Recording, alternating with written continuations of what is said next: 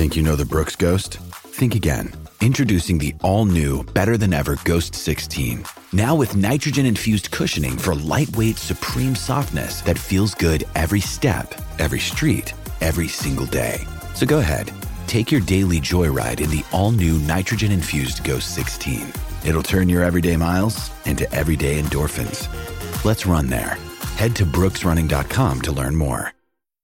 This is the Friday, February 4th edition of the Daily Wager podcast. We'll set you up in a little more than 10 minutes with everything you need to know heading into this evening and this weekend's slate of games.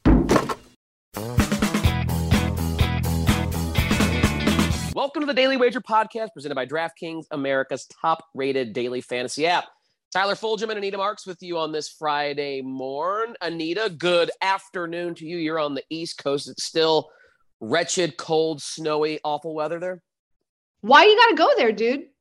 I look outside like, really? my window. You gotta, right you now. gotta, like, it's not like it's bad enough that I have to sit here and watch, copious amounts of hours of dudes teeing it up at Pebble and being so jelly that you just have to rub it in, Ty. Thanks, dude. Yeah. Thanks. Let me throw some peanut butter on that jelly. I will be playing in a two-man scramble at my club tomorrow. Stop. And, I'm going to have to bundle up and eat it because it's going to be like 58, 59. It may creep into the lower 60s. So I'm going to be, freezing my arse off as well when I'm playing golf tomorrow in our two-man scramble. Speaking of which, let's start there because it's time-sensitive information. We are in round 2, as you mentioned, of the AT&T Pebble Beach Pro-Am down in Southern California. Spyglass, Pebble Beach, a fun event. And we saw the leaderboard after round 1. Your leader at 9 under, Seamus Power at 8 under, Sean O'Hare at 7 under, but it's Tom Hogue, or is it Hogue, at 9 under, who is your leader. But I know there was a couple of guys that you wanted to point out for their round 2 matchup, and they tee off probably shortly after this post to your podcast platform. So feed the people a nice, warm round 2 winner on the AT&T Pebble Beach Pro-Am. Yeah, I love making money each and every day, Thursday through Sunday, in regard to matchups. But the matchups here, Pebble is such a very unique course in regard to what you need in your bag to win. And so the juice is just, for me, too much. So, for example, like this round for Cantlay against, and again, I apologize for my pronunciations. Is it Chappell? I think it's minus Chappell. There Kevin you go, Chappell. Thank you very much. I think. The second one gets even more difficult, so be ready, please. So Cantlay is minus 305. Like, that's just too much juice for me. So what I'm going to do is Cantlay is just so masterful on this, not just Pebble, but in all the tracks that he plays here. And of course, they're playing 3 tracks throughout the course of the next 3 days. Today, Cantlay is on Spyglass, by the way, as well as Mav McNeely. So I'm playing both of those. And these are 2 guys that I liked coming in. If you watched my analysis on Daily Wager, I have both these guys finishing in the top 5, top 10. I put money down on that. And they're both, Mav has just had a phenomenal start to the season for himself out there on the West Coast. His juice is minus 210 against, is it Afburn Narat? I know this one. It's Kiradek. This one's easy. I got you. This one, it's actually a fun one to say. It's Afi Barnrat. So you just go. think Afi, like Alfie without the L. Afi Barnrat. Kiradek. You had me Afi at rat. Barnrat. You had me at rat. Yeah. You had me at rat, dude. But so his juice is minus 210. So what I'm going to do is, these guys are just such studs on not, again, Spyglass, arguably the second most difficult course, the Monterey Coast Country Club, that is the easiest. Pebble, the most difficult. So I'm going to play this as a 2-way parlay round 2 matchup. And therefore, I'm going to play Cantlay to win his matchup, McNeely to win his matchup, and you get that at minus 104. That's how I'm playing that. In regard to winning the tournament, for me, it's Jason Day. He played the most difficult course yesterday, which was Spyglass. He's probably the best. I'm sorry. So yesterday he played Pebble. He plays Spyglass today. I'm sorry. He plays Monterey, the Monterey Coast Country Club today, and he plays Spyglass on Saturday. And then that's when the cut line happens. So he is one of the best on tour to play those 2 final rounds today and tomorrow. And I think he's in a really good situation to really make some noise, get up there on the leaderboard where he's in contention on Sunday. And you can get him right now at 28-1 to win the tournament. So I would hashtag run, don't walk. I like to say that. That's who I would, especially with those odds, Tyler, that's who I'd put money on right now to continue. I liked him coming in. He was my pick to win when this tournament began on Wednesday night into Thursday morning. And he's still my play. And right now you get him at 28-1. I'm all over it. All right. We got for the PGA Tour fans who are rolling their eyes at us, I can confirm that first round leader, Tom Hoge, is how you pronounce the name, like a sandwich. Tom Hoge from the PGA Tour side. And it is Kevin Chappell. And if you don't want to have to worry about Chappell, the end of that, the last syllable, you can just call him by his nickname, which is Chappie. You can just call him Chappie if you would like. So for all the PGA Tour fans rolling their eyes at our pronunciation, Kiradech, Afi Barnrat, Kevin Chappell, and Tom Hoge, the golfers we're discussing today. Everyone knows how to pronounce, though, Jason Day, the Aussie, which is your pick at 28-1. Run, don't walk to the window for the AT&T Pebble Beach Pro-Am. All right, let's get to the NBA, a Friday slate with a couple of key matchups that are worth noting. Again, I'll let you lead it off here. Anita, what stands out to you in the association slate? There's 3 games that I love right now. One is the Hawks at the Raptors. Raptors favored by 2. Both these teams on a back-to-back, but Atlanta having to travel to Canada to take on the Toronto Raptors. Collins is going to be a game-time decision. He's been such a big key to why Atlanta has been playing so well. They've won 4 of their last 5. I know that the Raptors went into overtime last night. Siakam played 45 minutes, but to me, they're still the better team. The key here is going to be their perimeter defense against the Hawks, and I do believe that they step up. They're 6-3 on their second games of back-to-back against the spread, where Atlanta is 3-6. So I'm on the Raptors.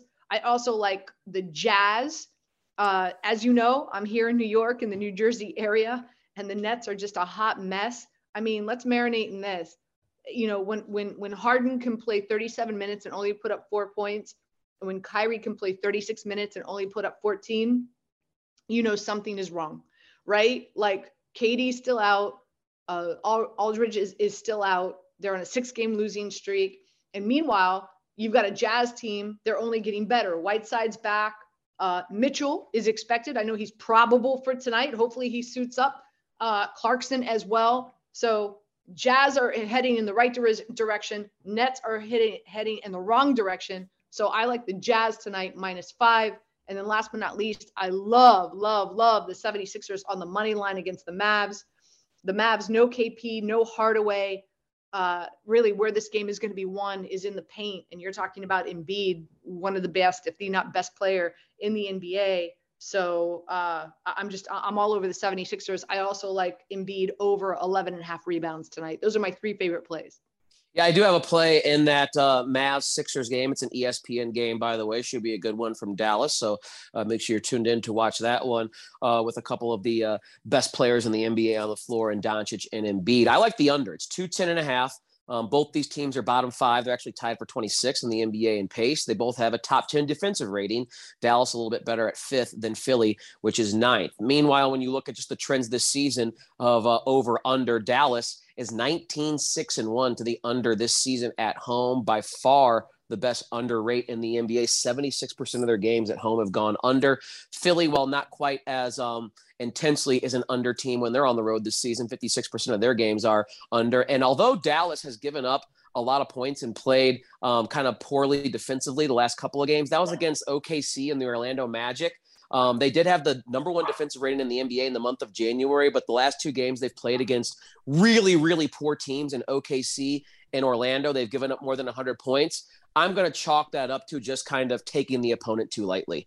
And especially since I believe they lost that last game to OKC, I think they're going to have a really focused defensive effort in this matchup. They're going to be up for the game anyway, since it's against an MVP candidate like Embiid, and it's on their home floor on ESPN. So I think that pace for both teams will be slow. I think the defenses will be locked in. And even without Kristaps Porzingis on the floor, that's not necessarily a bad thing, even though the last couple of games they've struggled defensively over the course of the entire season.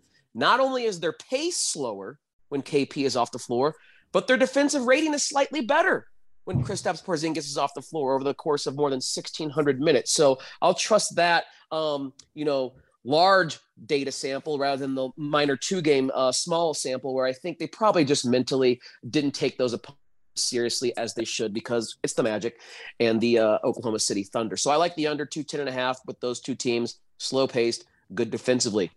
This is something that I've always am going to when I see the Spurs at home in the NBA. I'm going to play the over, and you don't have a better matchup for points in the NBA than the Houston Rockets. That's their opponent tonight. It's a high total of 236.5, but San Antonio is 18-9-1 to the over on their home floor this season. And again, Houston is literally the best possible matchup you can get for offense in the NBA. They're first in pace. They're dead last in defensive rating. And not only are they dead last in defensive rating, they're dead last in turnover rate. So they play fast, they play no defense, and they give you easy free possessions by being careless with the basketball. So it is high, 236.5, but I will not be deterred. I have Spurs Rockets over 236.5. And another game that you may want to wait and see if it gets a little more valuable for you. It was 7.5 this morning. I'm looking right now, and it's 8. But I want to grab the points with those Oklahoma City Thunder on the road against Portland. OKC, again, just coming off without Shai Gilgeous-Alexander, a win against those Dallas Mavericks. And they are, despite being one of the worst teams in the NBA, they're like the Detroit Lions of the NBA this season. They don't win basketball games, but they cover.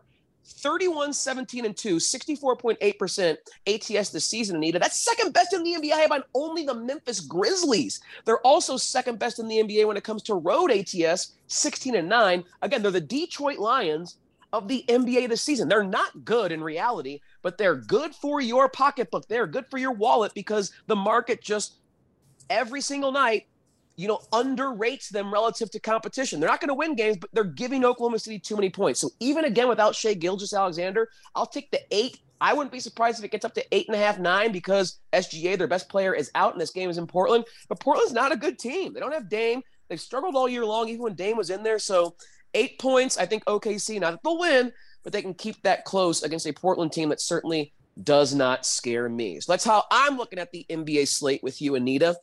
We won't have the Super Bowl until next Sunday, but we do have the Pro Bowl this weekend, right where I'm at in Las Vegas. I don't really have much in terms of betting the Pro Bowl. I'll just say I can't bet an under. It's 61.5. And in a game where defense is not even optional, it's like, don't play defense or you'll be asked to leave the game because no one wants to get hurt. I'm either playing the over of 61.5 or not playing the game at all. Do you have any football you'd like to discuss, whether it's the Pro Bowl this weekend in Vegas or the Super Bowl next weekend in LA? It's interesting. It's interesting you say that because the over of 61.5 has not hit since 2015, Tyler.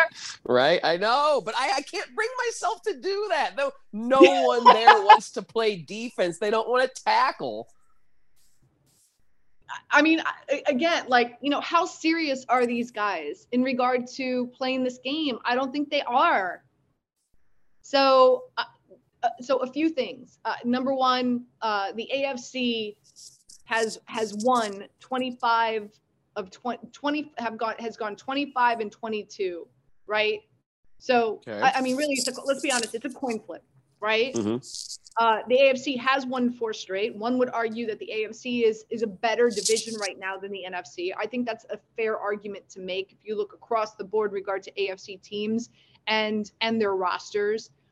Here's why I'm leaning on the AFC is because they have less replacements, especially at quarterback, right? Like Cousins is filling in for Rodgers. I don't know, maybe he's going back to Jamaica to jump what do you call, with his fiance. They were jumping. What was it? The pictures that came out prior to cliff jumping. Yeah. Yeah, but what were they? Waterfalls. Thank you. Yeah. There it is. Cue the TLC music, please. Go chase that's all we can say. All we can sing. We'll get in trouble because we don't have rights to that. So you've got Cousins in for Rodgers. You've got Wilson in for Brady. Why is Brady not playing in this? This is his last swan song. Like, dude, like go to Vegas, play. What are you doing? Anyway, AFC. The AFC has Herbert, Mahomes, and Lamar Jackson. Okay, check. So I'm leaning towards the AFC for those two reasons, and I'm going to roll with the under just because it hasn't gone over since 2015. So a little wine bet for the Pro Bowl. How about that? Maybe you'll owe me another bottle of wine. Yeah, I think I owe you a case by this point. So we'll just wait till it gets up to 24, and I'll just send you a nice case of Screaming Eagle with all the money you've helped me win. All right. I guess that'll do it for a Friday edition of the Daily Wager podcast. Of course, when Anita and I are on the mic, a little more than 10 minutes of the bets you need as promised.